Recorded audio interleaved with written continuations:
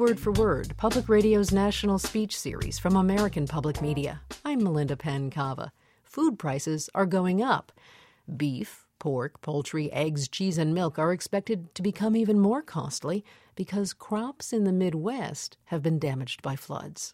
This comes as the cost of gas is at an all-time high in the U.S., forcing some to choose between spending funds on fuel or food. And it's causing even more trouble around the world as developing countries struggle with extreme food shortages. To Paul Roberts, author of The End of Food, it's all connected: food scarcity, foodborne illness, biofuels production, and industrial farming. He blames the industrialized nations for treating food as if it were any other industrialized product.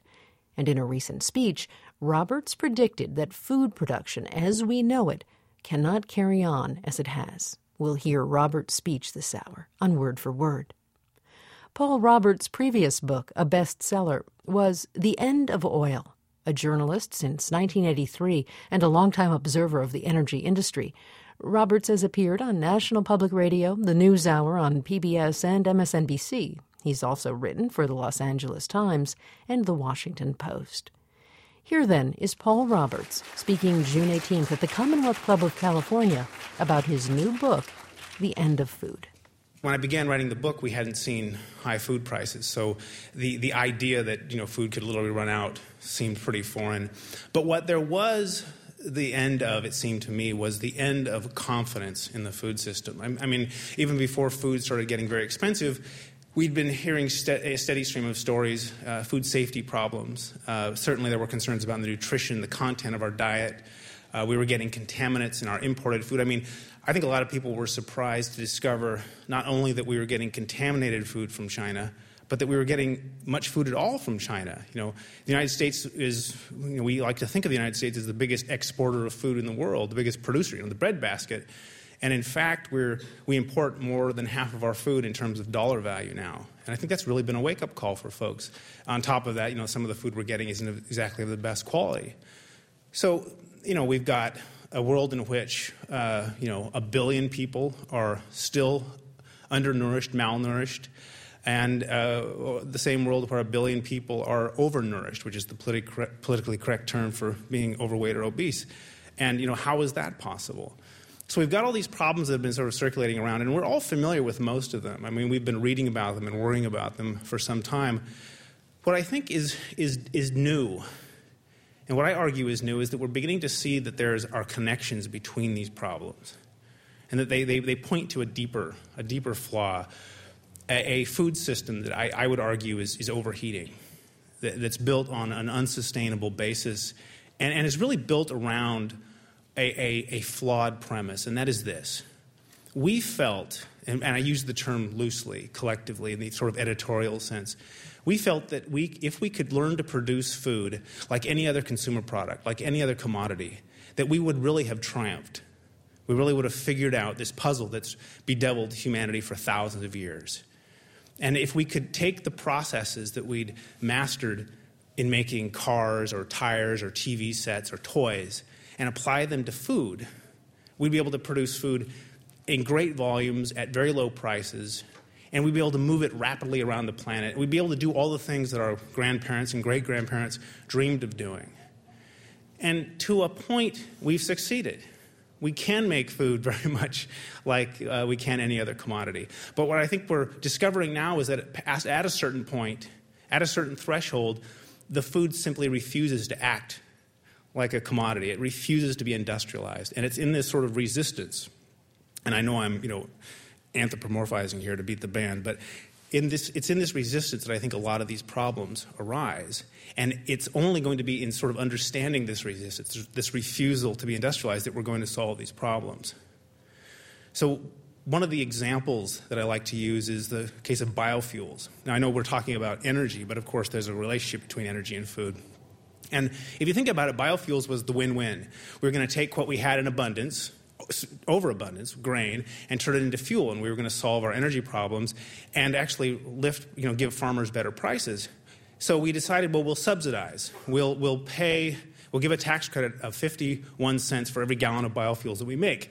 And since it takes, you can get about 3 gallons of biofuel or ethanol from a bushel of corn, what that meant was that these biofuel refiners had about $1.50 extra that they could bid for the price of corn above what a kind of a normal buyer could.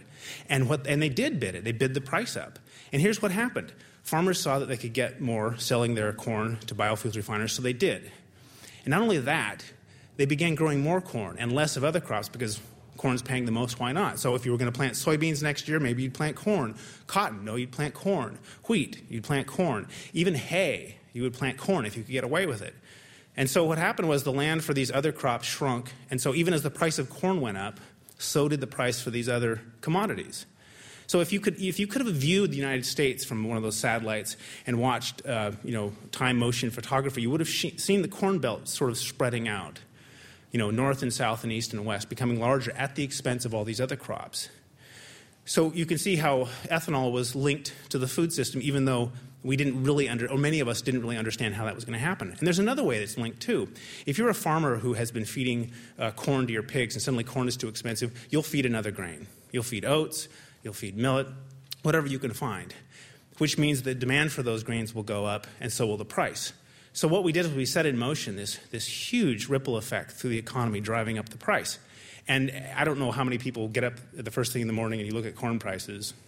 Okay, I do. And 3 years ago, corn was trading at $1.85 a bushel. And today it's about $7.50 a bushel. Now, that's a lot of money. I mean, that's a big difference. And if you're a corn farmer, you are paying more for fertilizer and more for other inputs, but you're making some money for the first time in probably 20 years.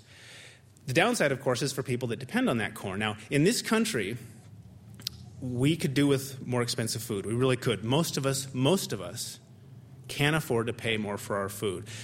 The average household spends about 9 cents of every household dollar on food. And this is down from about 50 cents of every household dollar at the turn of the last century. So we've come a long way. The story is quite different when you go to somewhere like Mexico or Kenya or any dozens of other poorer countries where the fraction of the household expenditure that's put toward food is 60 or 70 or 80%. So when you see grain prices triple and quadruple, you see people without any hope. I mean, they simply have lost the main staple of their diet. It's gone. And what's particularly ironic is that many of these countries, we and other big exporters have spent the last 20, 30 years telling you don't need to grow the food yourselves. All right? In fact, it's kind of stupid to have tens of millions of small, inefficient farmers growing food when in the United States and in Europe we grow it much more efficiently on these huge farms. We can pretty much guarantee you an endless supply of low-cost grain in exchange for you opening up your borders and letting it in. And it's a great deal until recently. So now we've quadrupled the price of corn, and we're still sort of talking about free trade, but in a much lower voice. So what's the lesson from the biofuels debacle? I mean, there's a lot of lessons. Food and fuel don't mix. But to me, one of the key lessons is, as a species, we still don't approach these problems as if they were connected. We still want to see food as a sort of discrete, independent sector that we can mess with without worrying about any effects outside it. And we'd like to see energy in the same way. And we don't like the idea that tinkering with one messes with the other. It bugs us because what it means is that we might not know what we're doing. And in fact, that's really the takeaway here, that we've spent the last couple hundred years imagining that we could break the world up into little pieces and make each of those pieces more efficient. We could take a farm where the guy used to raise livestock and grain and vegetables, and we could split up all those functions, and we could learn to do it much more efficiently, raise pigs on these huge farms with gigantic poop lagoons and have gigantic corn farms and raise our vegetables, in equally large farms, and that the system wouldn't mind, that it was okay to do that. And what we're learning is that you can't break the system apart without having substantial problems. So in researching this book, I kept coming across instances where we continue to make that mistake. We continue to imagine that we can solve one problem or address one problem and not look at the ramifications. And one of my favorite, and this is where we're going to kind of get into some dicey details, but you're grown-ups, it involves chicken and fish. All right, and it's back in the late 1940s, and there's fishermen on the Hudson River about an hour outside of New York, and they are just noticing something really bizarre about the fish they're catching. They're getting bigger every year. And generally speaking, fishermen don't complain about big fish, at least none that I've ever known. But the problem here was that these fish were being hooked downstream from a pharmaceutical company. And so there was some concern that this might not have been an entirely natural phenomena. So eventually these fish stories get back to the pharmaceutical company, and this scientist on staff there, a guy named Thomas Jukes, he decides to look into it, and he discovers that what's happening is there are these huge piles of fermentation waste that are, I think, just dumped right in the river. They don't specify. And that's left over from the process that the factory uses to make its hot new antibiotic tetracycline. And what's happening is this fermentation mash is getting into the river, and it's getting into the fish, and the fish are getting bigger. Now, why? Well, Jukes speculates, and it turns out he's right, that what's happening is the antibiotic is getting into the fish's guts, and it's killing off the infections that are just there routinely. And because the fish is no longer having to devote calories to fighting infection, it can devote that to what? To adding tissue. And it does. And Jukes discovers that tiny doses, they call them subtherapeutic, fed to little chicks, baby chicks, will increase growth by 25% on the same amount of feed. And it happens with turkeys, it happens with donkeys, it happens with cows. In fact, cows not only get bigger, but they'll give more milk. Pigs will get bigger. They'll also have more litter, more pigs per litter, larger birth weight. All in the same amount of feed. 25% more growth, same feed. And given that feed is the most expensive input for a livestock producer, this feels like free meat. And recall that this is in the post-war period when even in this country there are shortages of meat. Prices are very high, and elsewhere in the world there are profound shortages of meat and protein generally, and we're facing not just famine, but entire populations that being protein deprived are just stunted, both mentally and physically. So the idea that you could, by feeding antibiotics, the new wonder drug anyway, to animals and get essentially free meat must have been hugely appealing. Now, it wasn't, for several decades until we were ready to acknowledge that there might have been a problem with feeding a lot of antibiotics to all our meat. Now, first of all, the livestock industry is entirely addicted to antibiotics. Half of the antibiotics we produce on this planet end up in our livestock. The other problem, of course, is because you're feeding sub-therapeutic doses, you don't kill all the bugs. Of course, you leave a few, and those few happen to be tough, and so they develop resistance and breed more resistance until you have entire populations of pathogens that resist our strongest antibiotics. Right now, I'm sure you've all read about this, we're facing a situation where it may not be too long before we're back in a period where we don't have automatic recourse to antibiotics, where if your child or friend has an ear infection or worse, you can't, assure yourself that by going to the clinic you're going to get a fix. And this is one of these sort of daunting realities, like, wow. Now, Thomas Jukes spent till his dying day defending the practice of feeding antibiotics to animals because he doubted that resistance was really going to be a problem. He wasn't a bad guy. He was just from a time when we thought that by taking things apart and viewing them separately, we could solve all the world's problems.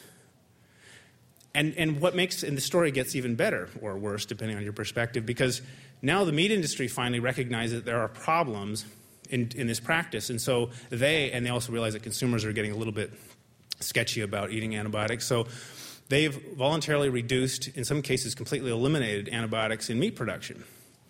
And that's great, except that they haven't changed any other of the practices of meat production. So these animals are still closely packed together, basically walking on their own you-know-what, which means that diseases are running rampant through these populations. Now, what happens is when an animal becomes ill, it sort of reverses the process that Thomas Jukes discovered. It gets smaller. And the tough part is that because we've so automated our meat processing system, so many of the animals are handled, if you will, by machines. And these machines are designed for animals of a certain size and weight. And when they encounter an animal that is too small or doesn't weigh enough, problems ensue. And in some cases, the animal, things that should have been left on the inside end up on the outside. And all over everything, including the chickens, the workers, inspectors, and the machinery. And because the animals in question were ill, what ends up on the outside is often loaded with pathogens. And this is one of the reasons now that the incidence, that the rate of detection of bugs like Campylobacter and Listeria in the meat case is rising now. After dropping as recently as the early 2000s, it is now coming back up again in significant ways. It's not just some random findings where it's coming back up in poultry. And you'll see similar increases across the meat scale, whether we're talking about beef or pork. It's starting to come back up. And here again, here's a case where the industry thought it had a solution to the problem, but it realized, no, they've simply created another problem. And you kind of ask, well, how many more times do we have to do this before we figure it out? And I guess the takeaway here is that, we're recognizing now that many of the problems we face are the result of some of these well-intended but poorly considered solutions. That's the first part. And the second part is, going forward, the only way we're going to solve these problems is by recognizing that our solutions have to be carefully vetted and can't simply be sort of the harbingers of a new set of problems. And that's going to be very tough because we are not used to thinking about that. So what is sort of driving this here? What is the problem? And again, I mentioned that we're building food as if it were a commodity. And food doesn't like that. It simply resists. If you consider, and food is unsuitable really to a sort of an industrial process. I mean, to a point it works perfectly, just like any other commodity, and then at a certain point it simply stops. I mean, consider what we've had to do to our food to make it more manufacturable. All our crops have had to be re-engineered to be more sort of readily harvestable and manufacturable. Our livestock has had to be re-engineered to be more uniform. And even then, the food, this re-engineered food, is still so fragile and so damaged by the process that we have to fix it. We have to fix it with additives. We have to repair the flavor. We have to repair the color and texture.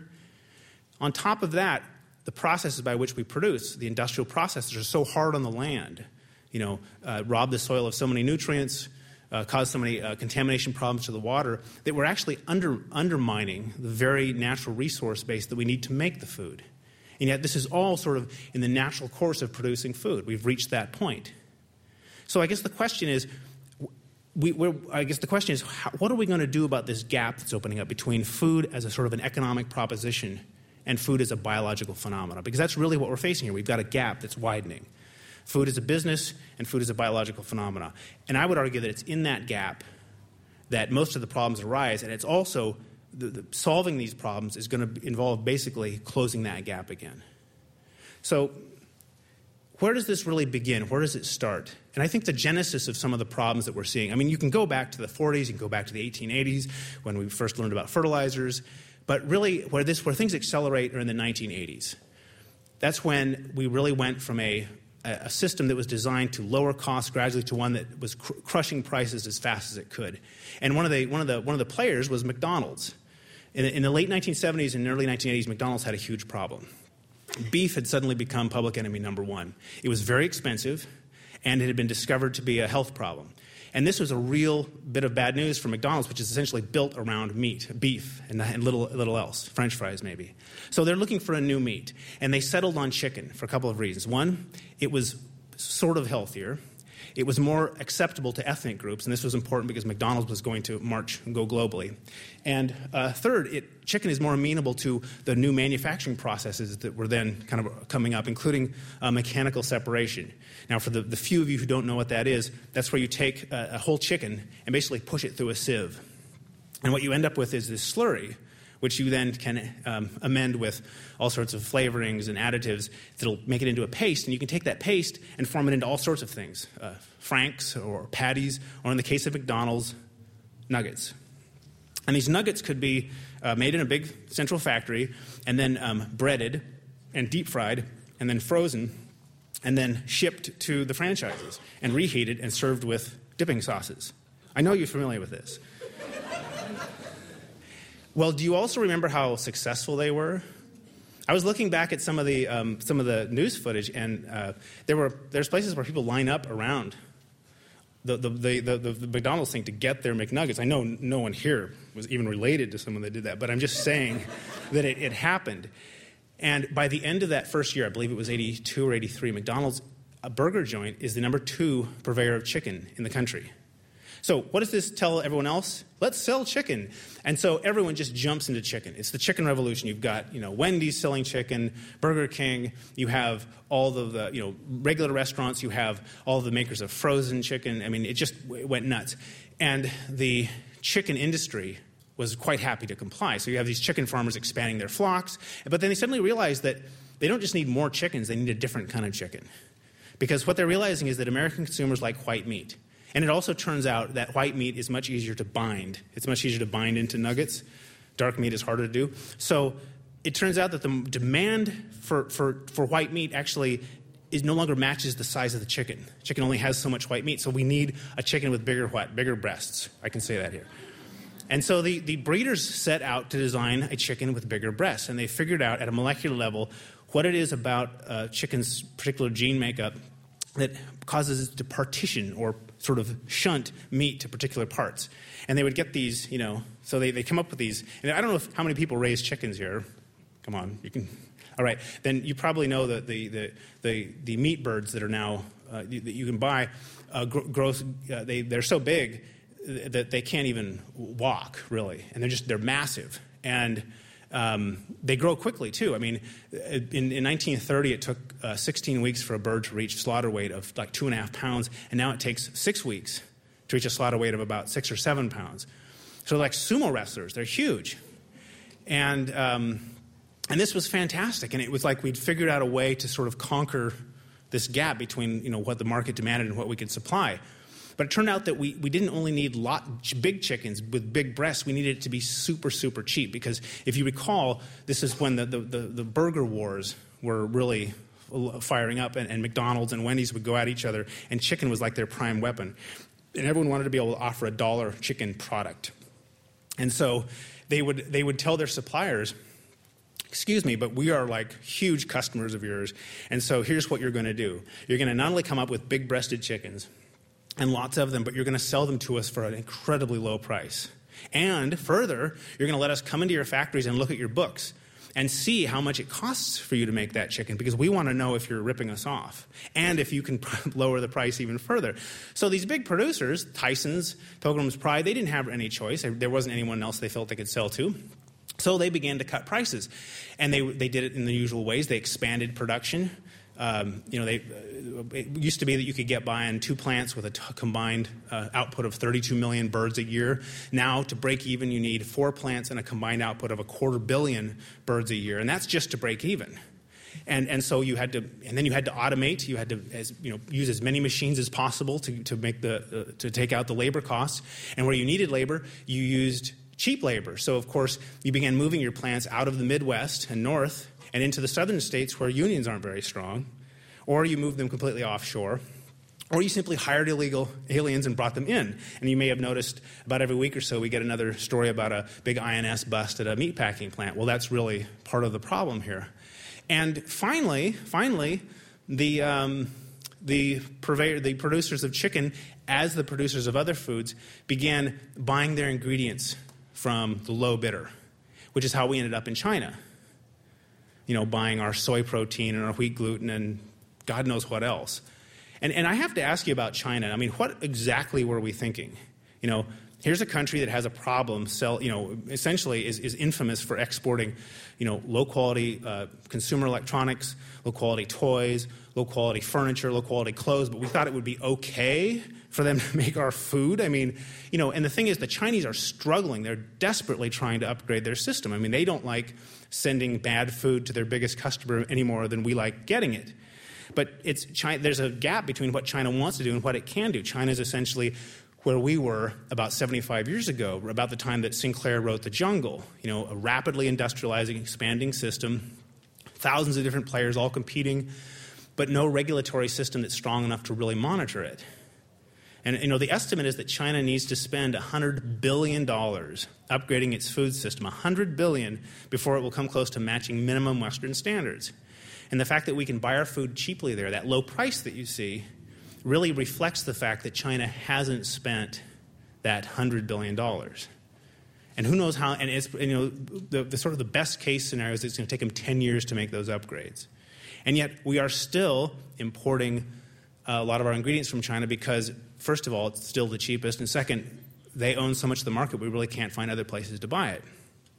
So that's sort of the consequence. I mean, if you think back in the 80s, it looked like we had this revolution going. We had food that was very cheap.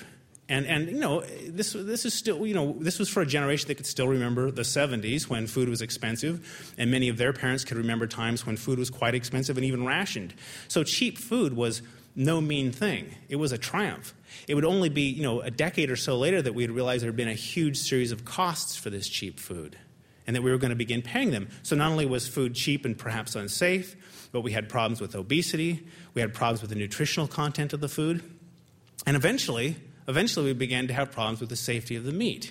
You're listening to Paul Roberts, author of The End of Food. He spoke at the Commonwealth Club of California in mid-June. This is word for word from American Public Media. So the question then becomes, what's valuable here? What price should food have? I mean, should we all be paying more for food? This is a very tough thing to suggest when food prices are high. I mean, there's a great report out of the Pew Trust where they went and analyzed all the practices of factory farming for meat production. They basically said, look, this all has to change. And what's really important is that the meat industry agrees, finally. You have some of the biggest meat producers in the world acknowledging that they need to phase out the practices of the big, factory farm feedlots, for example, or antibiotics, feeding antibiotics. The problem is every one of the practices that has been identified for a phase-out has also been central to driving down the costs of meat over the past 50 years. And so we're faced with the prospect of, if we want our meat to be safe and produced in a sustainable way, we're going to have to be paying substantially more for it. Now, how much more? Well, I don't know how many people here have priced grass-fed beef, for example, but you know it is more expensive. And so is that really what we're facing here in terms of meat? Maybe so. And a couple years ago, if you'd suggested paying more for meat, people would have said, okay, that's fine.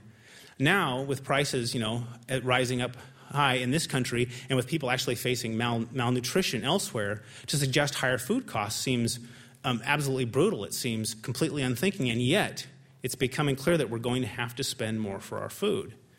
This is one of the contradictions we're having to face here. And this is something, if you think about it, we haven't faced a global food crisis in a couple generations here. I mean, I would bet that for most of the people in this room, the sort of hunger stories that we've been reading about have primarily been localized. They've been regional. They've been in sub-Saharan Africa. They've been maybe in India and Pakistan, Bangladesh. They've been in certain small poverty-stricken areas in this country, but they have not been broadly global, and they haven't been democratic at all. And suddenly we're confronting a food crisis that is global, that is almost democratic. And this is something we haven't quite gotten our heads around. I mean, going back to the whole biofuels debate, people look at that and they blame that as the cause of food prices going up, and it is having a huge effect. I mean, you can't, the United States, again, is the biggest corn producer and exporter in the world. We've quadrupled the fraction of the crop going into biofuels. It has had an effect on price. That said, you have to keep in mind that biofuels is a political entity. It's created by a subsidy. If Congress decided to, and Congress is coming under a lot of pressure, if Congress decided to get rid of that subsidy, biofuels would go away. But you can't say that about population growth. Right now, we're looking over the next 30 years at about 4 billion extra people on this planet. What's critical about that is that these are not just going to be more people, they're going to be richer people. And most of them will be in the developing world where diets are still catching up. And people are eating more what? They're eating more meat. And again, the thing about meat is it's resource intensive. It takes 8 pounds of grain to make a single pound of meat. So as this population becomes wealthier and eats more meat, which is, has been their expectation since the beginning, the demand that it's going to put on the grain markets is substantial. We'll need to produce 1 billion tons of grain on top of what we're already producing today in order to meet that need. And nobody knows where that grain is going to come from. The old-fashioned way of producing more food was you plowed up more acres. Well, we have run to a point now where we don't have that many arable farm acres that are readily available. Most of them are already growing crops. Most of what's left are doing things like supporting forests. Brazil's massive agricultural expansion, which you may have read about, has come almost entirely at the expense of its rainforest, which will have huge environmental and political and cultural costs. Well, we've run into land scarcity before. We've always found ways to increase the yield per acre, grow more bushels per acre. We've done it before with fertilizers, and we'll do it again with transgenic crops. That's the expectation. And farmers will have new tools, but they will also have new constraints. I mean, we already know that this is a very oil-intensive business, making food. It takes a lot of oil for tractors. It takes a lot of oil to move the food from the farm to the factory and from the factory to the store. Well, keep in mind that this is a food system that was designed for oil at $15 a barrel. And the fact that oil is probably going to be at 10 times that figure in the foreseeable future really raises questions as to how sustainable this food system is. And there's a huge focus on oil, but consider natural gas. Natural gas, like oil, is becoming scarce and more expensive, and natural gas is also the primary ingredient to make what? Fertilizers. Okay, fertilizers have more than tripled in price over the past 12 months. And keep in mind that 40% of the calories we produce on this planet are directly attributable to the availability of cheap nitrogen fertilizer. So imagine we're going to get through the next 50 years and another 4 billion people with fertilizer that's 3 to 4 to 5 times above the historic trend. It's breathtaking. I mean, how is that going to happen? And, fertilizer is just the beginning. You need a lot of water to grow food. It takes on average, and I'm sure you've seen this figure, 1,000 tons of water to grow a ton of grain, or up to that amount. So that means that to grow this billion tons of additional grain that we're going to need by 2030, we'll need around 1 trillion tons of water a year, and this on a planet that's already seriously overdrawing its water supplies. There are countries, India and China now support 1/6 of their populations on irrigation systems that are overdrawing the aquifers. They are now having to drill down thousands of feet to catch these falling water tables. In fact, we're running into the same problems here in the United States. Some countries are now overcoming these water shortages by importing their water in the form of soybeans and corn. The Chinese do this a lot. They would much rather have farmers in Argentina and Brazil use their water and then ship the grain to China rather than use water at home. But given that we'll probably need about 20% more water than we believe is currently available, this water trade that we've developed only works to a point. So we're going to have to find a way to produce more food with less water. And lastly, we've got climate. Everyone understands sort of intrinsically that if temperatures change, if rainfall changes, it's going to impact your crops. But we focused really heavily on Africa because we can already see how climate's affecting output there. And we can see that, for example, that their ability to grow wheat is probably going to be gone by the middle of the century. And since Africa is already a basket case, there's a lot of concern what climate means. But what we need to focus more on is what climate's going to do to countries like the United States. Because under most of the scenarios, we're going to see more weather like we're seeing out in the Midwest right now. And people are describing these floods that have pretty much wiped out most of the planting of the corn and soybeans for this year. They're describing that as a 50-year flood. And then they describe it as a 100-year flood. Well, under most climate scenarios, it's going to be like a once or twice a decade flood. So we're setting ourselves up for a situation in which just at the time that regions like Africa are most in need of our exportable surplus, we won't be able to do it. And this is sort of, and we're just kind of merrily trundling on toward that with, we're dealing with things like, we're complaining about things like ethanol. We're saying, well, transgenic crops or GM crops are going to solve everything. We're not even close. We're not even on the same page. The crisis that is looming in front of us is one that's going to require a completely different way of thinking. Now, I was actually giving a talk a little while ago on the oil situation, how glum it was, and a woman raised her hand and said, my husband couldn't make it tonight. He stayed at home because he wanted to finish your book, which he hadn't finished. But he's prone to depression, and I'm wondering if I should call him up and tell him to stop reading. and I do really dwell in the bad news, and not just to sell books. Believe me, but because you have to get down to the rock ribs of the problem before you're able to start solving it. Because what we do, we've kind of made a profession in this country and in societies like ours of dealing only with the surface problems, rearranging the deck chairs. We really haven't gotten down to the basics. And until we do, we're going to be here basically every 5 years, every 10 years, having the same conversation. Well, actually, it won't be the same. It'll be a worse. It'll be gloomier because we'll have used up more of the resource base that's so critical. But having bummed you out, I want to offer some evidence that there's actually a great deal of hope, and there's a whole lot. There's so many people who are thinking about this crisis not just as a way to solve it, but as an opportunity to improve the whole system. And there's a lot of folks who are doing research not just on transgenic, and we'll talk about that in a second, but new ways of making food. For example, reintegrating agriculture so that it's no longer strange to have animals and crops being produced on the same property. There's this really very interesting and enterprising farmer in Japan named Funuro who has written a book called The Power of Duck. And what he does is on a very small, about an 8-acre plot, he raises rice and he fills his rice ponds with fish, and he puts ducks on top of the water, and then he separates the ducks who would eat the fish from the fish with a thing called duckweed. And the ducks poop in the water, and the fish poop in the water, and it feeds the rice. And the paddling of the little ducklings churns up the nitrogen and fertilizes. And you get this, and he produces enough rice and vegetables and meat to feed 100 of his neighbors and make a tidy income. Now, we're talking less than 8 acres. He's able to produce that much food. That is so far above the average U.S. output for these big industrial farms, these high-tech, low-cost, very efficient farms. that it's embarrassing. And yet it's possible, and he's doing it. Now, it's labor-intensive. He needs to have help. He uses students and reporters foolish enough to step on the premises. But the point is that it's a model that works. And it's not like brand new. This is something that has been going on in Asia and other parts of the world for thousands of years. What he's done is he's updated it. Now, what's critical about his model is that he has to look at it each year and decide what's working and what's not and make modifications. In the Western model of farming, farmers don't want to have to think about farming. It's not that they're incapable of it. It's not that they, don't think farming is a worthy occupation. It's just that they, can't afford to stay on the farm all day. They've got to go have an off-farm job so they can get health insurance. So they are glad to see mechanization. They're glad to see Roundup-resistant soybeans because it means they need to think less about farming. Well, we've seen where that leads. And I think the time now is to go back to not just labor-intensive farming, but intellectually intensive farming. Now, I'm not suggesting that we all head back, to 1850, but I think there's great value in a lot of the methods that we've given up. Most of those could be updated, and that's critical. So that's one real positive thing. The other positive thing is we're seeing a lot of interest in farming by consumers. I mean, obviously, farmers markets are important.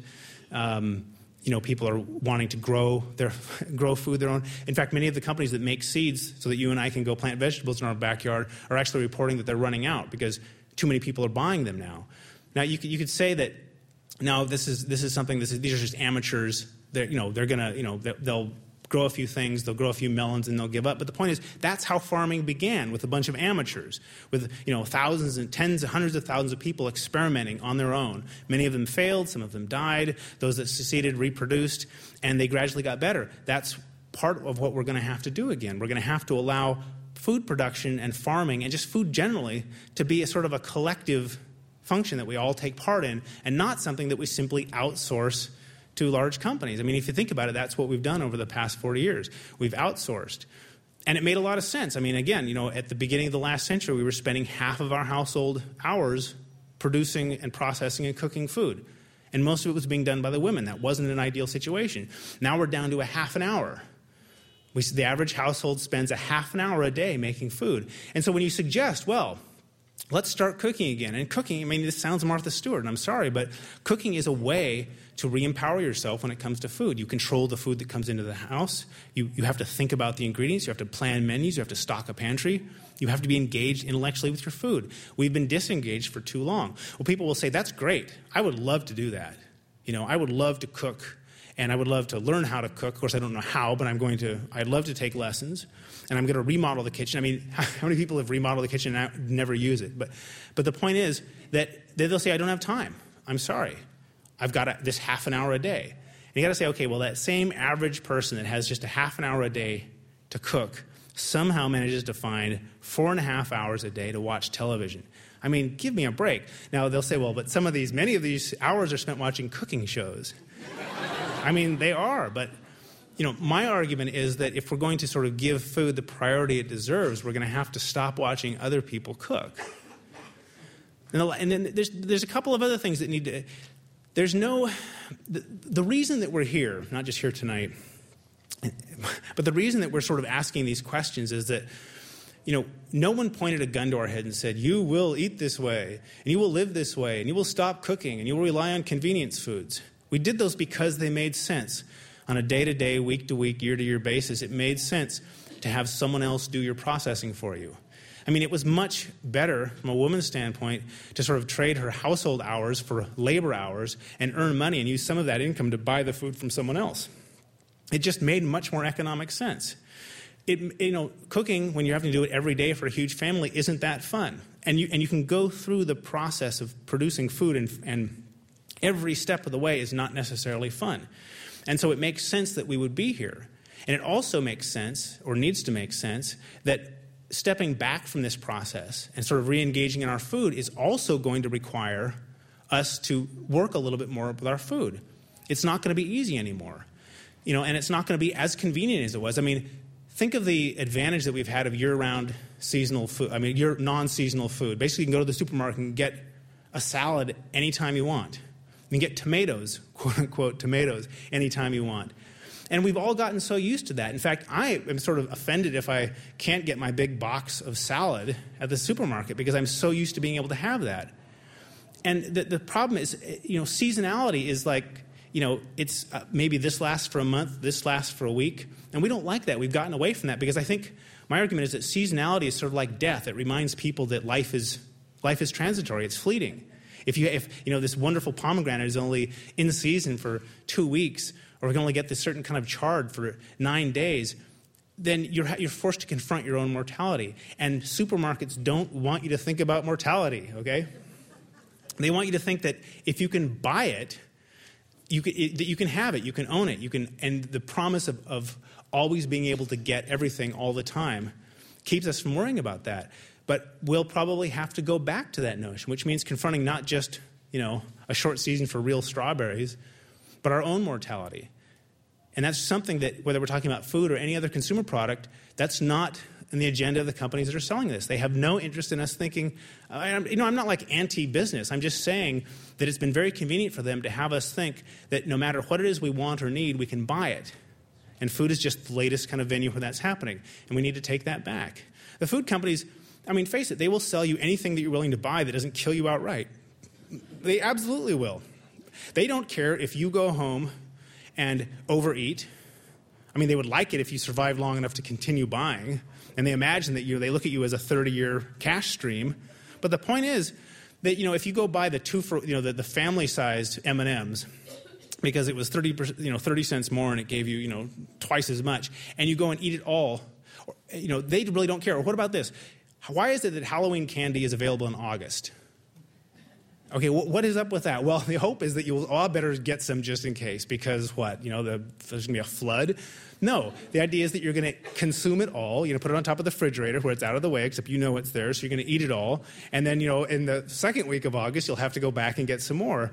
And they've extended every holiday. They turn it into a candy holiday, first of all. And then they've, created a reason to sell it. And you think, okay, that's not in our interest.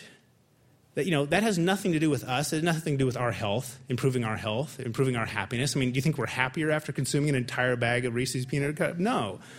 But the point is that is in their business model. They have to continue to sell more and more every year or they go out of business.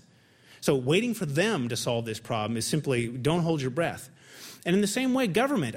Government is probably more inclined to be thinking along our, be reflective of our agenda. But the truth is that they're captured by many of these special interests. They also are slow. They're slow to move. Think about it. The Bush administration, and I realize that the Bush administration is not necessarily the model of it's not a generic administration, one would hope. But the point is that they are refusing to consider that biofuels is a bad policy, despite the mounting evidence that is destroying the food markets, despite mounting evidence that it does not have the climate benefits that were advertised, despite mounting evidence that it's a disaster. They refuse to relinquish it. Why? Because they don't have another alternative energy policy to offer. We're sitting here with soaring gas prices. For the first time, Americans are mad enough at gas prices to change the way they're living, to not only be mad, but to be scared. These Americans, many of them, are going to remember to vote in November. And the Bush administration has no alternative energy. That's it. It simply has biofuels. That's the only thing it can offer.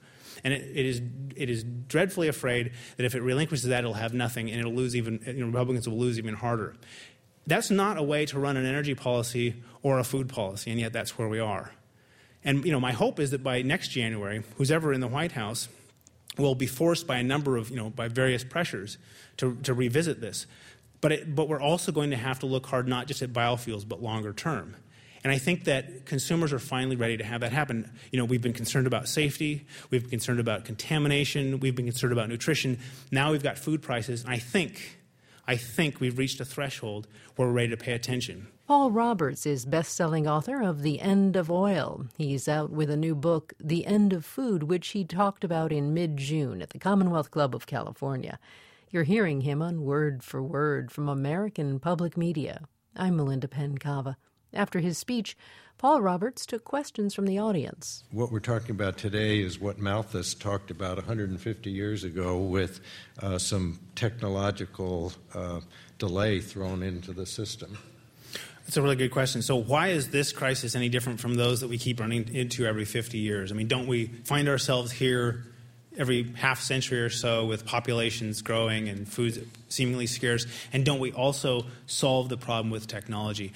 We will come up with new technologies. We already are. But as I mentioned, we're going to face constraints that are going to make it very hard to do it the same way. I mean, most of our food technologies, most of the technologies that we came up with to solve the last several crises have been very energy intensive. They've been inherently dependent on oil. And the fact that oil is significantly more expensive means that while we'll still be able to use some of these technologies, we won't be able to use them as freely.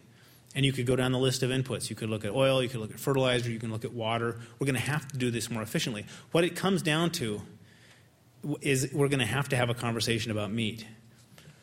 A lot of the debate seems to turn around the contrast between choosing a diet based on essentially industrial food, organic food, or now more recently locally grown food.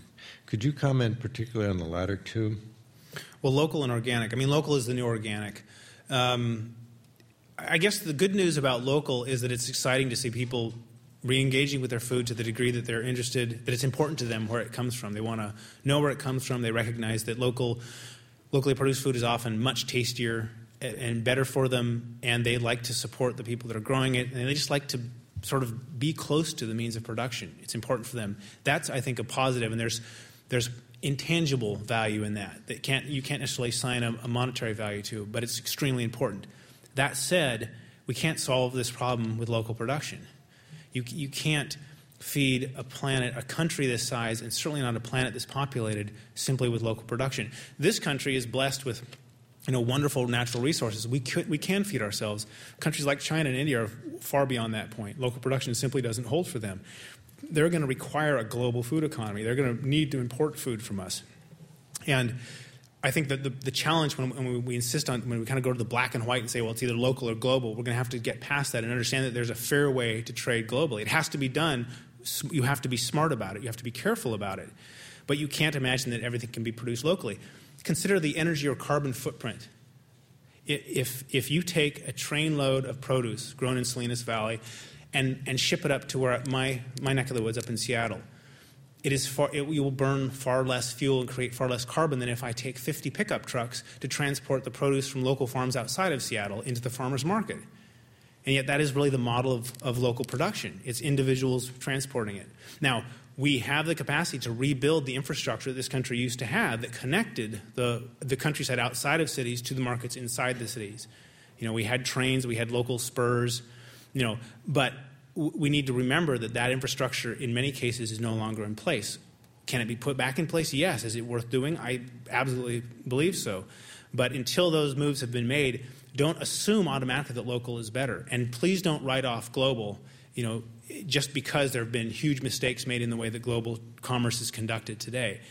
We're going to rely on global. There's going to be a huge component of global trade in the future.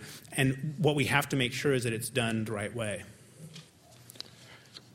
How do you get through a meal without allowing yourself to contemplate the system that brought it to you? Drink heavily. It's not the end of Scotch, thank God. I'm careful about where I get meat and other foods. I try to support local production as much as possible. I try to, talk to my kids about food and food safety and food issues without, driving them away from the table. My son said, you've got to come up with a name. Your next book has got to have a more appealing title. He wants the next one to be The Beginning of Cake. But I think that you have to use, whether it's the dining room table, as a sort of a learning moment. I mean, I hate language like that, but really there are opportunities where you teach yourself and others, particularly kids, about what's going on and the ramifications of their choices.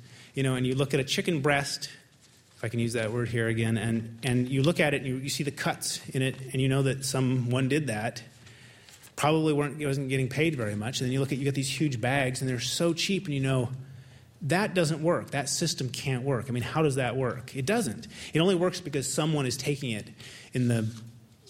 someone is paying a high cost for that. And I come home from the grocery store and I'm like unpacking things and saying, okay, I don't know anything about this. I don't know where the ingredients come from or who made it or where, or anything about them. And I couldn't, or this, what would happen if the system broke down or part of the system broke down? Could I produce this myself? How much of this could I replace? And it's really scary when you start doing that. I mean, if you want a sobering moment, go through your grocery basket and just think what you would do, and you're kind of assuming the whole system won't break down, that maybe just pieces that you won't be able to get, maybe this kind of produce or this kind of, special K or whatever. But it makes you realize that we're so dependent on a system that it's so distant from us on nearly every level. And you look at that and you say, okay, I have a choice. I can just ignore it because there's nothing I can do about it, and it's going to take whatever direction it's going to go, and if it breaks down, fine. Or you can decide, no, I'm going to change the way I interact with this system, and I'm going to do it a step at a time. I'm going to maybe go meatless once a week, or I'm going to choose to make sure that 10% or 20% or 30% of my produce is local, or I'm just not going to eat tomatoes when they're not in season. I mean, that shouldn't be too hard, given that they're not really tomatoes. But the point is that, people get really afraid that because they can't solve the whole thing, they can't grow all their own food, they can't buy completely locally, that there's no point. And that's just what they want you to believe. You can't let yourself fall into that defeatist attitude because we can always fail. I mean, failure is always an option. It is. And we'll never have a perfect solution. But the perfect is the enemy of the good. We know how bad things are going to get. We can easily imagine that. What we have to start imagining is how we step back from that abyss.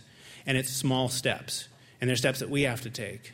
But, I think probably the most encouraging thing is that you guys are here to hear a person talk about the end of food and why it's not really the end of food. Have a good evening, and bon appetit. Paul Roberts, author of The End of Food, speaking June 18th at the Commonwealth Club of California. If you missed part of this hour's speech by Paul Roberts, or if you would just like to hear it again, you may do so by visiting our website. It's wordforword.org. When you go there, you can hear this week's show, subscribe to our free weekly podcast, and take part in an online discussion about the ideas in this hour's program, as well as those from previous programs. You may also search the Word for Word archives and hear speakers such as Michael Pollan, author of In Defense of Food, Tim Weiner, who writes about the CIA in Legacy of Ashes, and Mary Tillman, author of Boots on the Ground by Dusk, about her late son, Pat Tillman. Thanks for joining us for this edition of Word for Word. For American Public Media, I'm Melinda Penn-Cava. Word for Word is produced by Larissa Anderson and associate producer Patty Ray Rudolph, with help from Suzanne Pico. The technical director is Sam Keenan.